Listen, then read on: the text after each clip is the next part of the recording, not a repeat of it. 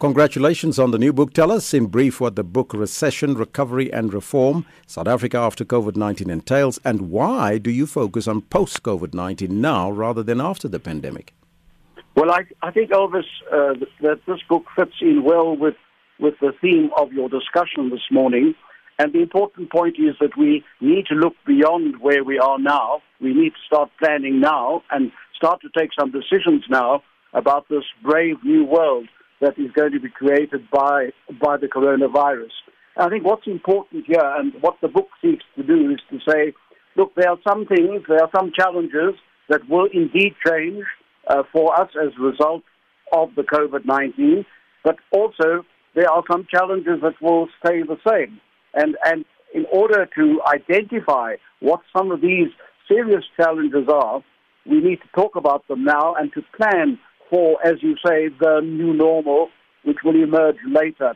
The fact, as you've mentioned, is that what has the coronavirus told us? It's told us that our existing serious fault lines in our society, unemployment, poverty, and inequality, are even more serious.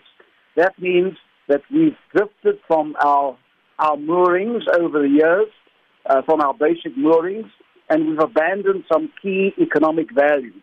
So what the book really says is, how do we find our way back to these fundamentals? And that's what the book really entails. Now, we don't want to give the plot away completely, but the question that you pose is, what should South Africa be doing to prepare for the new normal? Do you have some answers? Yes, well, I think what we've tried to do in this book is to blend the diversity of views with where we can find consensus about what should the future national agenda be. And so the 13 contributors here look at our political economy from many angles, whether it's human rights, the labor market, fiscal policy, the township economy. What are these fundamentals that we have neglected? And through this analysis, we want to try and create a bigger, stronger, and better economy after COVID-19. And so there are some very controversial views in the book, but I think what's important is that once the readers have put the book down, they'll say, well, we can see a road ahead in the light of what the book is saying, and that although there are some controversial and diverse views in the book, there is a consensus. And what is that consensus? It's that, yes, we're going through a very bad time. We've taken some good and bad decisions, but that there's a better future out there within our grasp if we make the right choices and, above all, if we implement them.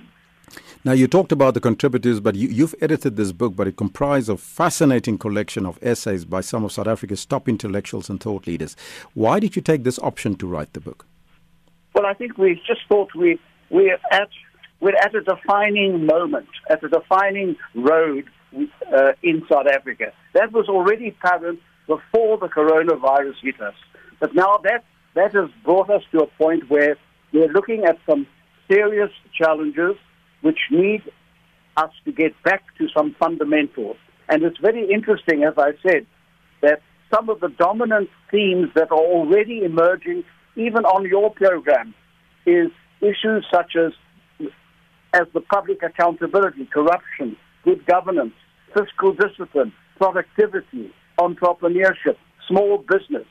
That is the national agenda that we now have to get back to, and these essays are helping to point the way as to how we can better plan and do better after we've learned the lessons of the coronavirus. Professor, where can avid readers of the political economy get hold of your latest book, Recession, Recovery and Reform, South Africa After COVID-19? Well, Elvis, I hope they will be avid, and I hope that indeed the potential readers should be able to access the book at any large or small bookstore in the next few days, or they can go to the publisher, who is Tekana Media, who should be able to help. What I would urge, perhaps with my tongue in my cheek, is that they do so sooner rather than later, in case they find that the book is sold out. Thank you, Professor Parsons. That was the author and economist, Professor Raymond Parsons from the Northwest University School of Business and Governance, with his new book, Recession, Recovery and Reform, South Africa After COVID-19.